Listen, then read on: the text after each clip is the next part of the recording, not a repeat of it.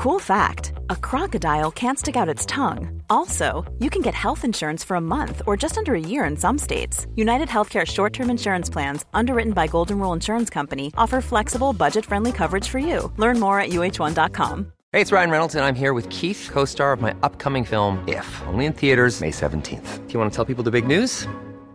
All right, I'll do it. Sign up now and you'll get unlimited for $15 a month and 6 months of Paramount Plus Essential Plan on us. MintMobile.com/switch. Upfront payment of $45 equivalent to $15 per month. Unlimited over 40 gigabytes per month. Face lower speeds. Videos at 480p. Active Mint customers by 531.24 get 6 months of Paramount Plus Essential Plan. Auto renews after 6 months. Offer ends May 31st, 2024. Separate Paramount Plus registration required. Terms and conditions apply if rated PG. Welcome to hell. Or dare I say, let's get the hell out of here. It's time to say a long, drawn-out goodbye to Welcome to Hell. I'll be transitioning this podcast feed back into the nitty-gritty committee, stories about the guts and the glory of life. But that's not starting yet because this is a transition. We need to ease into it. Let's continue our transition with a man Nellie and I have both loved since before he was Mick from Offspring. Because before he was Mick, and then again after actually, he was Eddie Perfect. Welcome to hell, Eddie Perfect. Eddie's got some lights in his house. That sets him apart already. You and I look like cave dwellers in Afghanistan. Fuck off, I'm doing it deliberately. That's my beauty lighting. Oh, mine's not deliberate. I just can't get my shit together to get globes. I'm in a spotlight. Can I give, which is starting to really annoy me now, but can I give a community service announcement? Because community service announcements in general are irritating me, but I think it's important that I give one because it's out of character for me. I've had several drinks before this broadcast, so I could go off the Richter. You've been prinking. You've had pre-drinks. Look, I'll be honest with you, I couldn't wait. No, it's fine. It was late. Yeah, I had a glass of wine. I was like at the kitchen table doing some arts and crafts, and I had a wine. I'm like, God, who's going to stop me? Are you making pom-poms? No, I've been really getting back into painting actually. So I've been doing a lot of watercolor painting, which has been good for like if you think about anything other than the immediate thing right in front, it's really a stressful time. And so painting and cooking are the things that just like put me in the present, and they stop the bees. If I'm not, I get really anxious about like what's going to happen, and I'm not even like planning. I'm pretty laid back. So I've been really enjoying that because, you know, you just get to focus on one thing. And I'm sitting here going, how are you doing that? And then I remembered, oh, you've got a wife. Yeah. To that, I'd love to be doing a painting and all those things, but it's called Welcome to Hell, Eddie, because it's fucking hell out here, bub. I hide in the toilet. If I could get the Wi-Fi to work in my shed, I would be drinking and smoking at the same time. You know what I mean? Like, it's all bets are off. All bets are off. Yeah. But to catch you up, Michelle hides in the toilet, I hide in the shed. I don't have a shed. Yeah, I did have a shed. I did have a shed, but I had to turn it into a granny flat for my parents. It's fucking hell. Hell. And so what are they? Have you just sealed them in there? No. Well, there's only one of them left. It's the only one of them left, but she's the chatty one. So, Eddie, I think, can we start at the point, you're back in Australia now. Thank God. When the show happened, you know, inverted commas, you were in the city of all cities, New York. Otherwise known as the epicenter of something. So are you glad you're back here, or are you anxious about not being there, or like where are you sitting with your location? Oh my gosh. It was the first time where, you know, we got out just as we were already coming back to Australia so that I could do a job, and we were planning on coming back to Australia anyway. So we'd already started packing up our lives when, you know, COVID-19 became a big thing. And it's the first time I've experienced like an unknown that's coming, and a whole city that is getting increasingly scared and panicky, and a volatile place anyway. Certainly, like when it comes to things like public health, But then, also, just it's a very tightly packed city with human beings, and the situation was sort of escalating by the hour, and, the directives of what you couldn't do. And it just was this rising panic. So we got out of there before people started, like the sort of horrible death toll that's been happening now, before that all kicked off. But pretty much both Lucy and I know many people that either had COVID-19 or have it currently.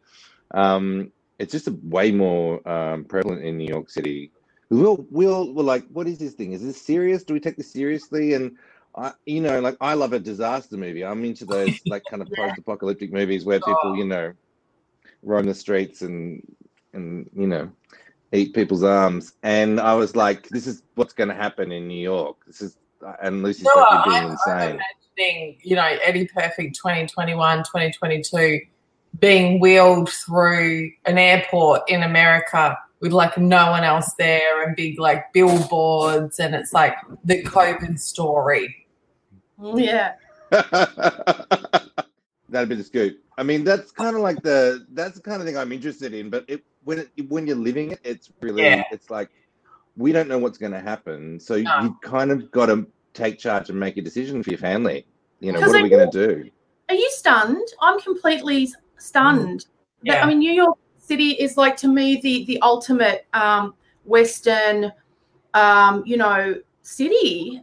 I can't believe it. And there was that moment where our two countries were kind of seemed to be in the same place with this virus, right? Yeah. I am stunned and baffled as to how this could possibly happen in that most Western privileged, I thought, city. I can't believe this could happen there. But I've never lived there. I've never been there. Yeah.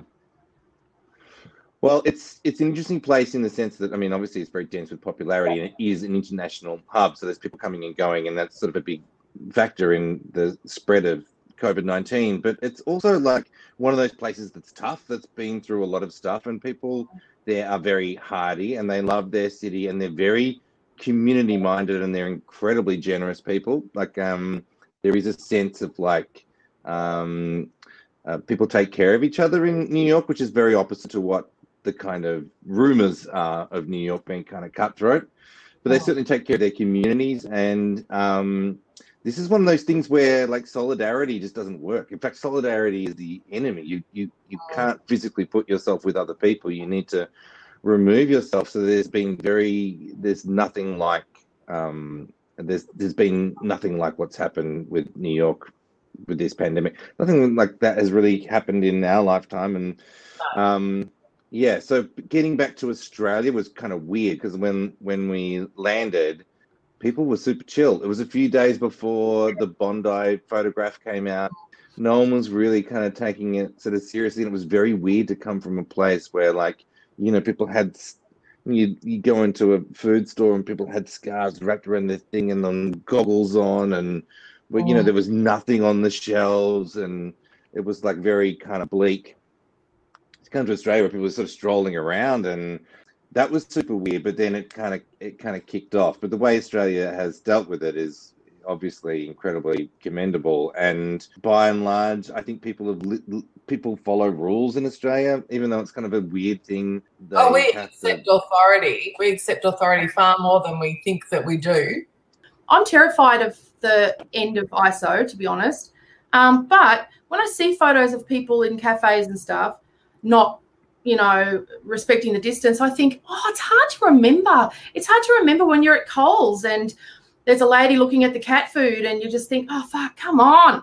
Like, how hard is it? We all know what the cat food is. Like, and you do kind of, when you're there in that like environment that you know so well, it is hard to remember how far it needs to be and stuff. So I think it's going to be really hard for us to remember to follow those rules, don't you think? Like, to some extent, you can exaggerate the effect of this. But we have got muscle memory.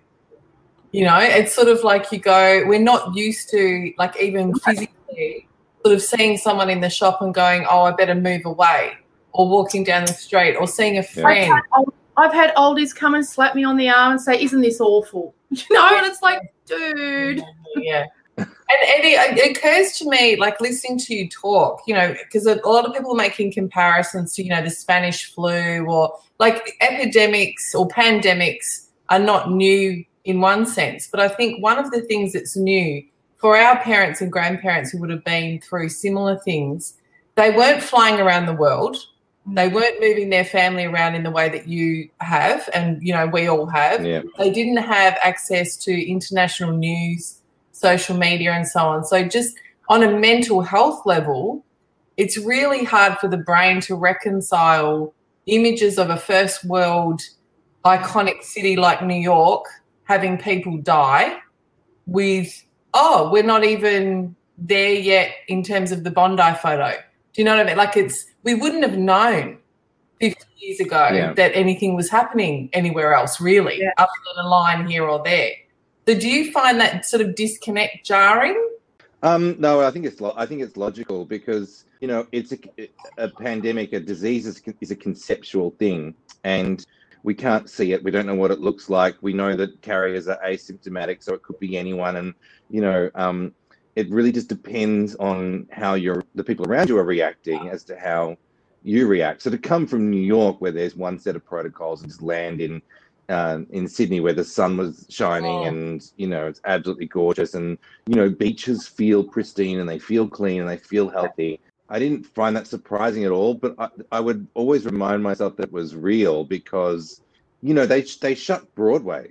They've shut the subway, which they've never shut in the history of Manhattan. They've shut Broadway for the longest amount of time ever in Broadway's history. And Broadway is run by some of the most mercilessly ruthless capitalists I have ever encountered in my life, who would stab your mother to death in order to make sure the 2 p.m. matinee went on and not think twice about it. Yeah. And for them to have their you know, multi-million-dollar investments shelved by a pandemic means that it's real. You know, they are the money. You look at Hollywood. Hollywood has stopped. Hollywood is the money. You know. Yeah. So I'm like, well, if Broadway's shut, then this is the real deal. And I'm also like, if my industry can't function, then I would kind of like everyone else to sort of take it seriously. But I do feel that we have done that, and I do feel like very much a sense of optimism creeping into the frame now. Is that what you guys feel?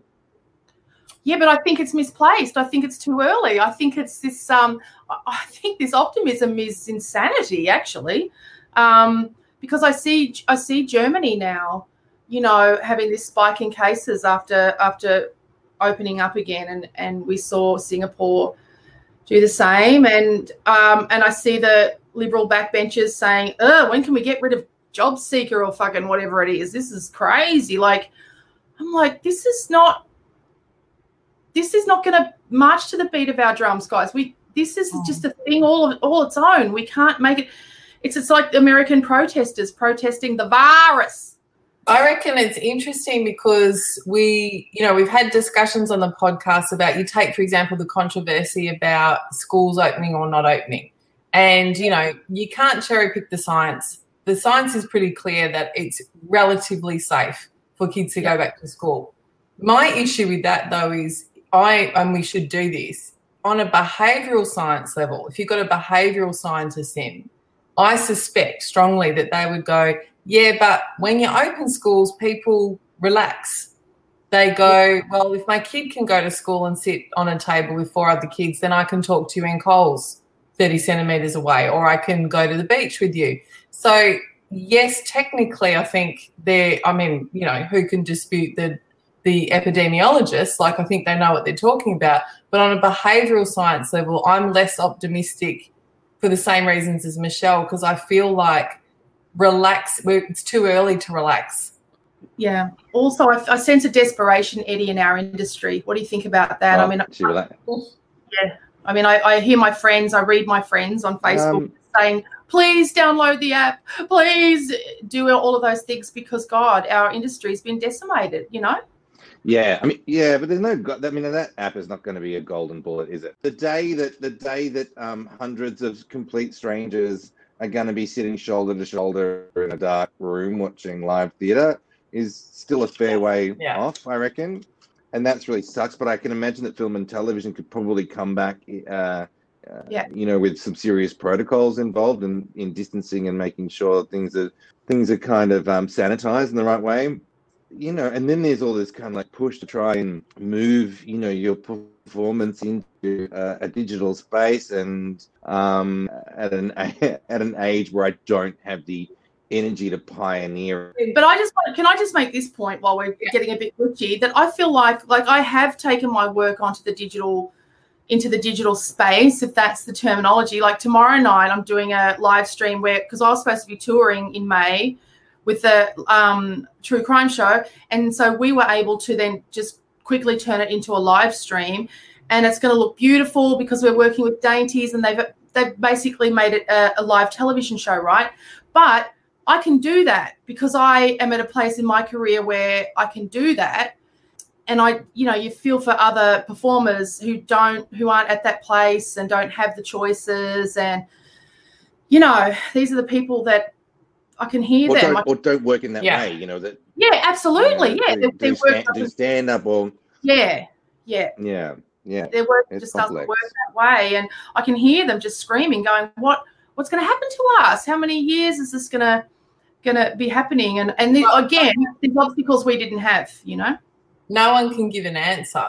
I think unless you're probably in live performance, you don't understand the drive required, even when everything's going well, to sustain a career in live performance.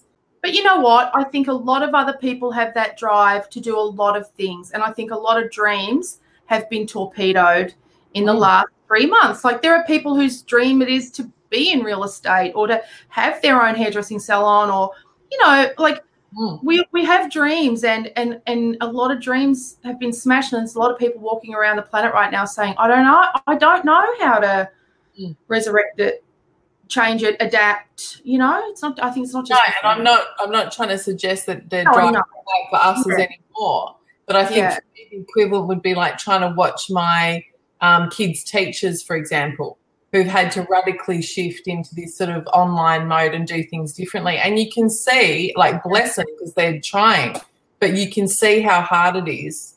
And I think it's not as easy. Like, not every personality can pivot quickly. And now they have to pivot back again. Poor thing. God, they must be so exhausted. Yeah. It's weird how adults somehow think that teachers magically know how to do that, So there was a lot of animosity from parents when that changeover to remote schooling happened. This isn't working, and how can they expect us to do this? But it was like the teachers are like, this is what we got. This is what we're trying to do. It took us a little while to get around it, but I think there's a lot of good things to be said for it. But the idea that you automatically know how to fix it is so weird. Nobody knows what's going on. No, that's right. But again, going back to the idea, I mean, we have a view, we've discussed this before, as Australians, that we're very anti-authoritarian, but it's bullshit. We're not. And we actually think, on a basic level, that, Dad's in charge and he'll sort it out.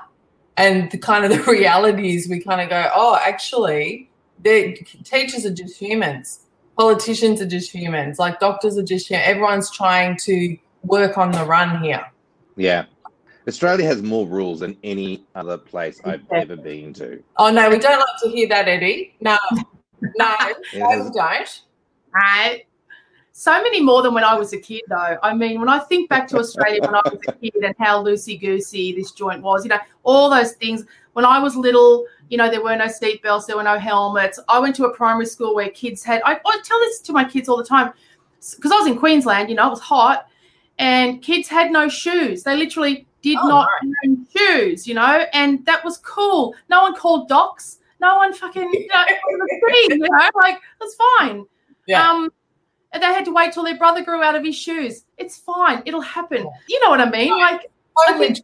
I mean, I'm in two minds because I kind of go, the idea of seatbelts, one of the three of us have a mutual friend, James Penelides, photographer, and whenever he talks about going back to Greece, I'm like, aside from seeing his cousins and stuff, which he loves, I'm like, what, you know, did you have a good time? What did you do? And he's like, oh, no seatbelts and I can smoke in the car. That's what I love about Asia, or it just reminds me of my childhood, mate.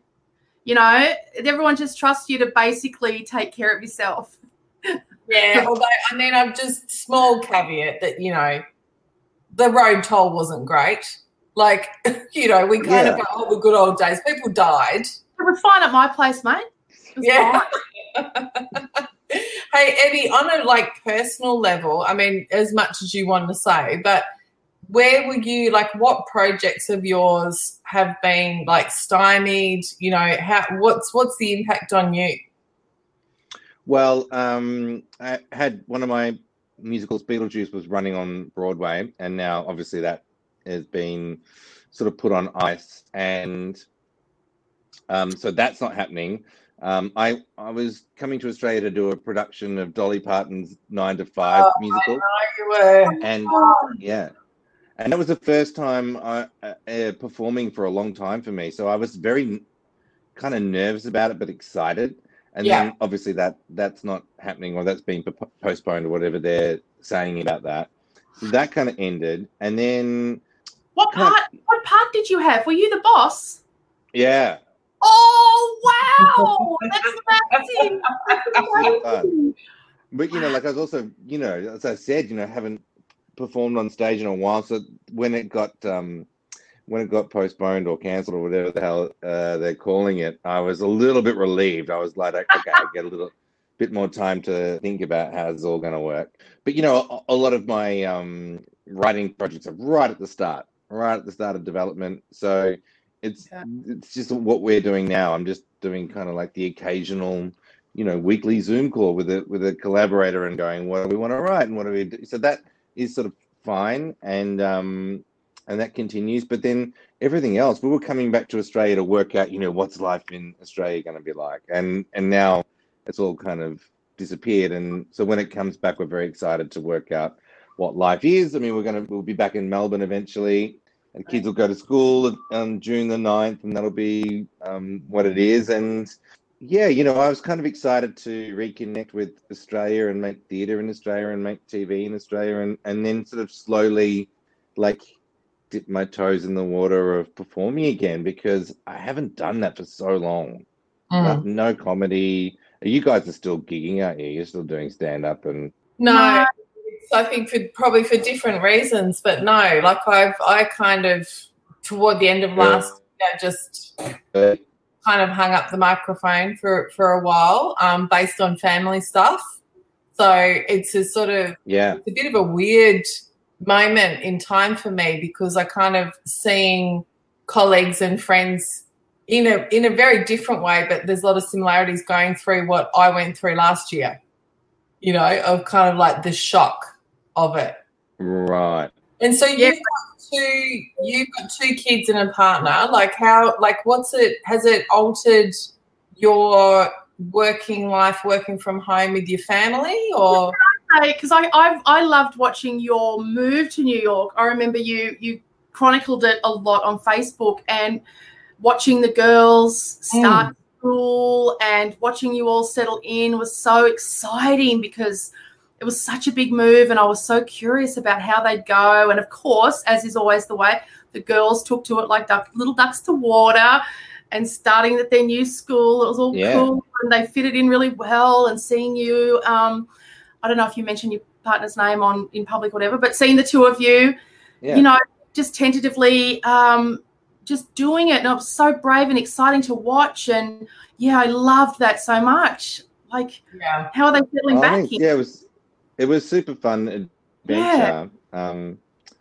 But fuck me, it was really intense and very stressful. And some things went, you know, like some things went well, but a lot of things went really badly. Like, like really badly. Like going to Broadway, and, you know, I had 2 shows. Like a dream. And for a while, like, biggest failure. Like the biggest... It was so fucking bad. It was so bad. Like, you know, I got negative reviews in the New York Times twice and the Washington Post twice, 1 week, in the same week. Fuck off. And also, I think doing 2 shows in New York put it back to Australian, and I got a weird fucking name, and it came out of nowhere. And who's this guy, like, with 2 shows in the one season? I think that was like probably not a great move in retrospect, but it was never my decision to do both those shows at the same time. And there was like actually like a kind of a terrifying amount of hate, and I was like, oh, I don't think this is gonna happen. But I was surprisingly chipper about it all. I was like, oh well, I'll just go and write the next thing. And then Beetlejuice got nominated for Tony Awards. We didn't win any, but it meant we got to perform at the Tony Awards. And that combination of that performance and the show, all of a sudden we went from being a show that you know what it's like as a comedian, you know where the love is at an awards night. We're in Radio City Music Hall, Lucy and I, and it'd be like, you know, best supporting actress in a musical, be Tootsie, and there'd be a section of the audience that were like, Tootsie, yeah, or they'd be like, you know, Hadestown, yeah, or The Prom, people were like, yeah, and they'd be like, you know, Kerry Butler for Beetlejuice, and it'd be like, yeah, and they're like, oh god, it's just that's that weird. This is no one likes us. No one likes us. One of the things I love is just that idea of, you know, seeing like you and Lucy on the red carpet, and you go, oh, I remember seeing Eddie at the Swiss Club or wherever it was at the comedy festival with, you know, 15 people or what. I mean, genius, still brilliant, but like this sort of little, you know, like all of us, like this sort of little start, and then, oh my God, there's Eddie on the red carpet and Lucy's in a French press. Exciting to see. Yeah. Because you were my first comedy friend, Nellie. When I first did the comedy festival, I didn't know anybody. And, you know, that was back in the days. Do you still flyer at the town hall? Does that still happen? I don't remember. I don't know. But I met you. We were flyering at the front, and you were so welcoming and nice to me. Yeah, she's good like that. She's very good like that.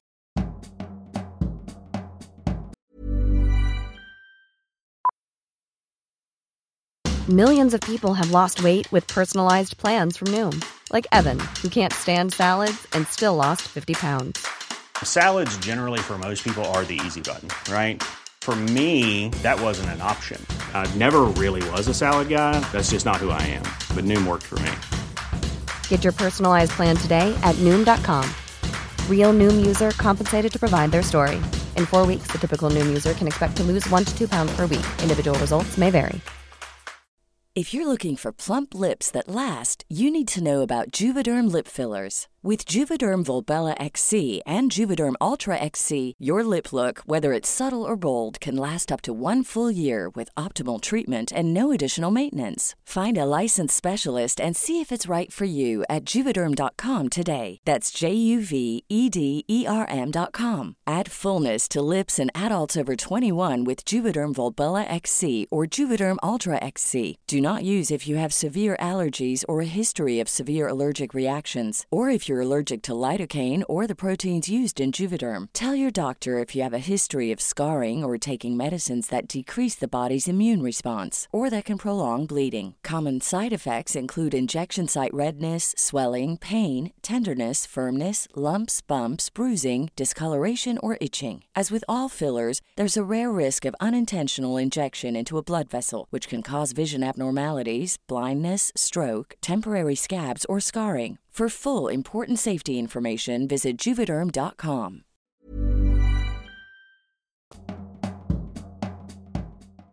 Eddie, in the States, I know that they don't have Medicare, for example. They don't have access to healthcare like we do. Do you think that what do you think their response is going to be to the mental health aspects of this? Because it must be huge. It must be terrifying. Yeah, and I know in New York, the idea of seeing a psychiatrist and talking about your psychiatrist and talking about what happened with your psychiatrist and sharing tips on who's a good psychiatrist is something that is very open in New York. And I've worked with people who are like, but they see a therapist every week. And they're like, I was working through this with my therapist, and I'm like, imagine if they did it. Well, it's not fucking working. The most depressing thing for me in life is when you talk to someone who's had like 20 years of therapy and they're still a fucking asshole. And you're still an asshole. If I meet an asshole who's stupid and has had no help, I'm like, well, what chance did you have? And, you know, I got a lot better at working with people I didn't get along with, you know, like kind of on a molecular level. Yeah. And I'd generally been shielded from that because, you know, in Australia, you gravitate to, I think people are generally probably a little bit nicer or less, or have less hang-ups or issues or are governed less by fear in Australia, or the stakes are maybe a little lower. The arseholes exist in Australia, obviously, but in America, you know, you kind of meet quite a lot of that, and that's really complicated to go, you know, I'm not going to be in the spa with this person after this gig drinking champagne, but we can still work together. Or, you know, you have to kind of quarantine the level of trust, you know, you have with that person. You know, I have a tendency to kind of make everybody my confidant. And in America, I experienced for the first time, people using that to undermine you. That was very shocking to me, you know. Yes. You know, you make yourself vulnerable to make other people vulnerable, to create a bond. You know, that's something that I sort of do, but sometimes. It's a very comedian thing to do as well. I think it's a very, it's a very Australian comedian thing to do. Like, I mean, that's one of the reasons I think that I actually genuinely like colleagues. Like, I couldn't hear most of what you said before, but I do remember meeting you, and I remember meeting you and going, like, having that kind of, oh yeah, let's just talk like we've known each other for 20 years. Yeah. And you get that a lot in our industry, and I really like that. But when that is used against you, I mean, I think that's quite rare here, but I can imagine that happening in the cut and thrust of Broadway. Yeah. I was interested in your thoughts on the AFL being able to open back up. So obviously, Eduardo, one of your well-known works was on a famous cricket player, but you're not really like a sports fanatic.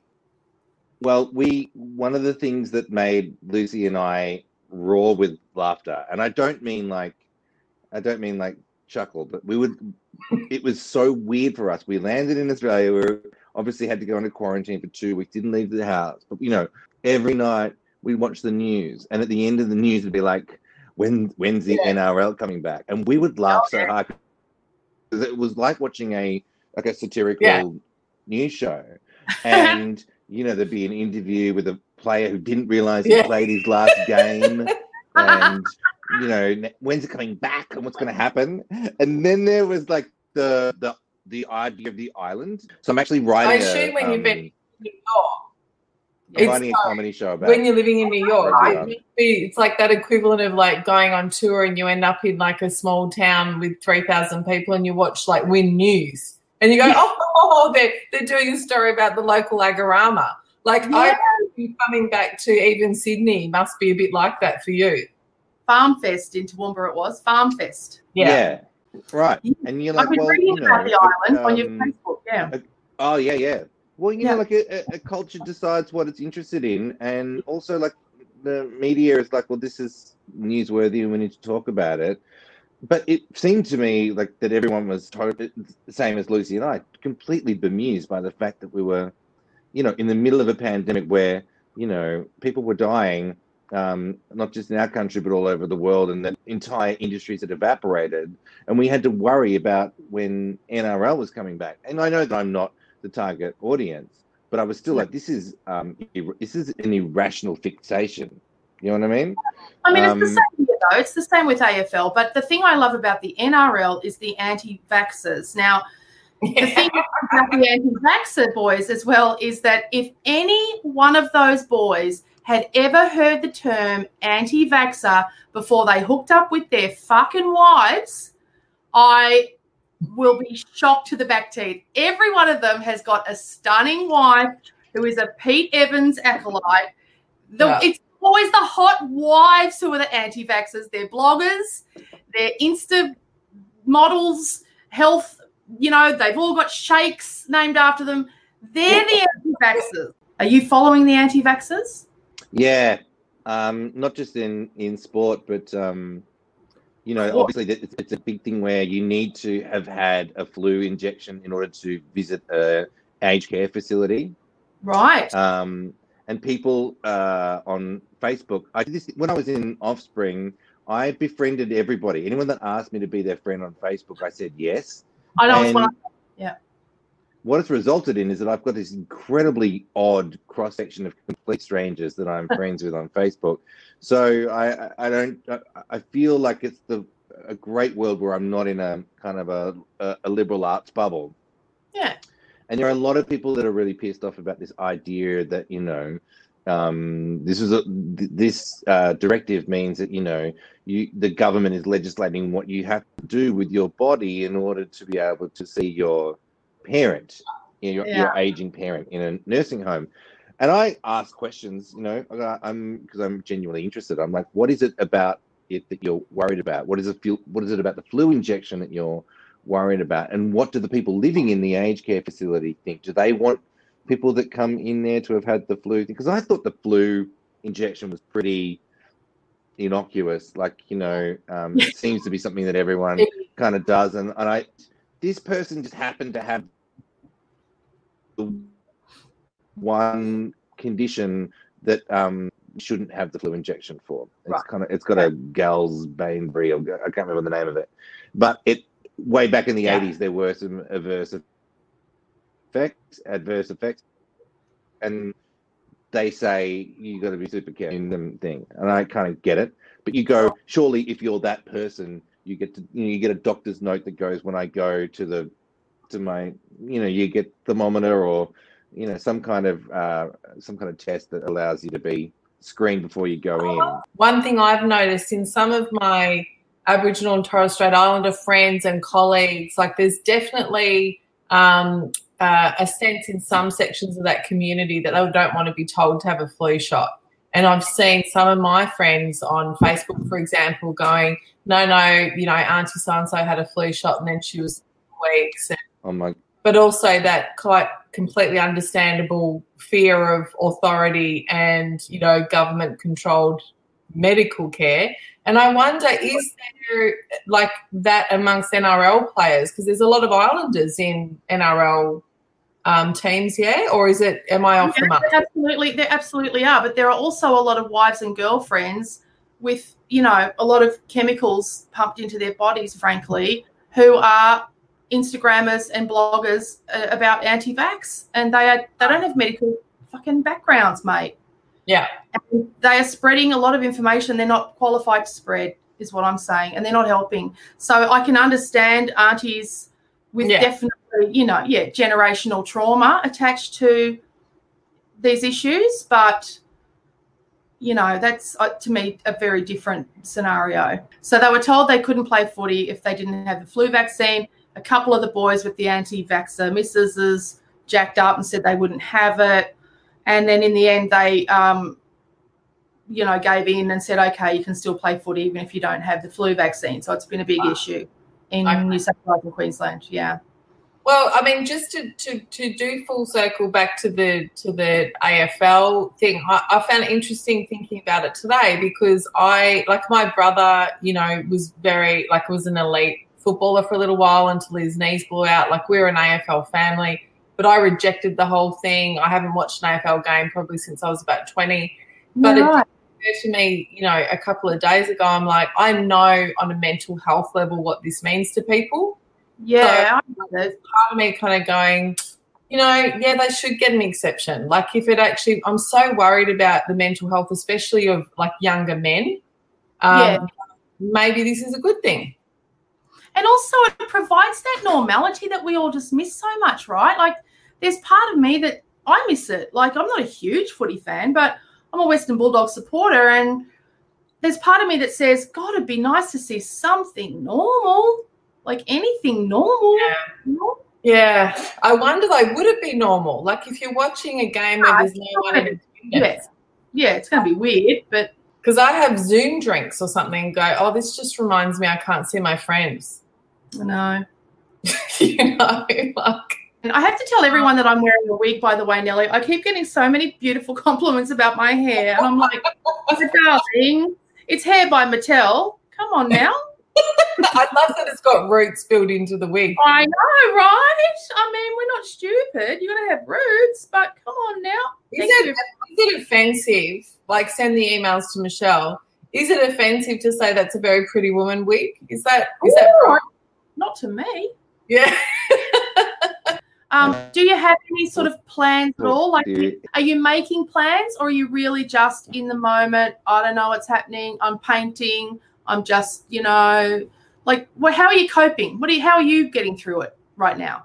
Yeah, I'm kind of a little bit up and down, but I am excited to put my kids back in their school in Melbourne, and I'm also excited. I've got 2 long-term musical projects that I'm writing. Mm-hmm. And I'm really enjoying those creative meetings. I just laugh. They're both comedies, and we laugh a lot while we're making them. And then once we can see each other, I want to make some stuff in Australia with Australians, and whether that's theatre or comedy, I'm just very excited to reconnect and be home. Tell you what, the thought, like whenever it is, the thought of sitting in a theatre watching 9 to 5 with Eduardo Perfecto. Oh my God. For a few months at least. Like, I'm such a Dolly fan. I'm such an Eddie fan. Bringing the two together. Yeah. Oh. I love that movie. My kids and I went through a massive 9 to 5 phase about a year ago. And we will come and see that show live. The 3 of us love it. Hey, Eddie, I hope we look forward to seeing you when you come back to Melbourne, and, we hope Lucy and the kids are doing well in all of this. And I'm really glad that you're in Australia. Yeah. Like, I don't know if you are, but I'm really glad that you're in Australia, and that all of us who love and adore you don't have to worry that you're in the middle of, Corona Central. You know of a lot of people in New York, and you're just so relieved when they get home right now. So we're very glad you and the girls are home. Love you, Eduardo. Bye-bye. Love you both. Bye. Thank you for downloading Welcome to Hell. I hope you'll hang around on this stream for some all-new episodes of the Nitty Gritty Committee, stories about the guts and the glory of life, starting in mid-June.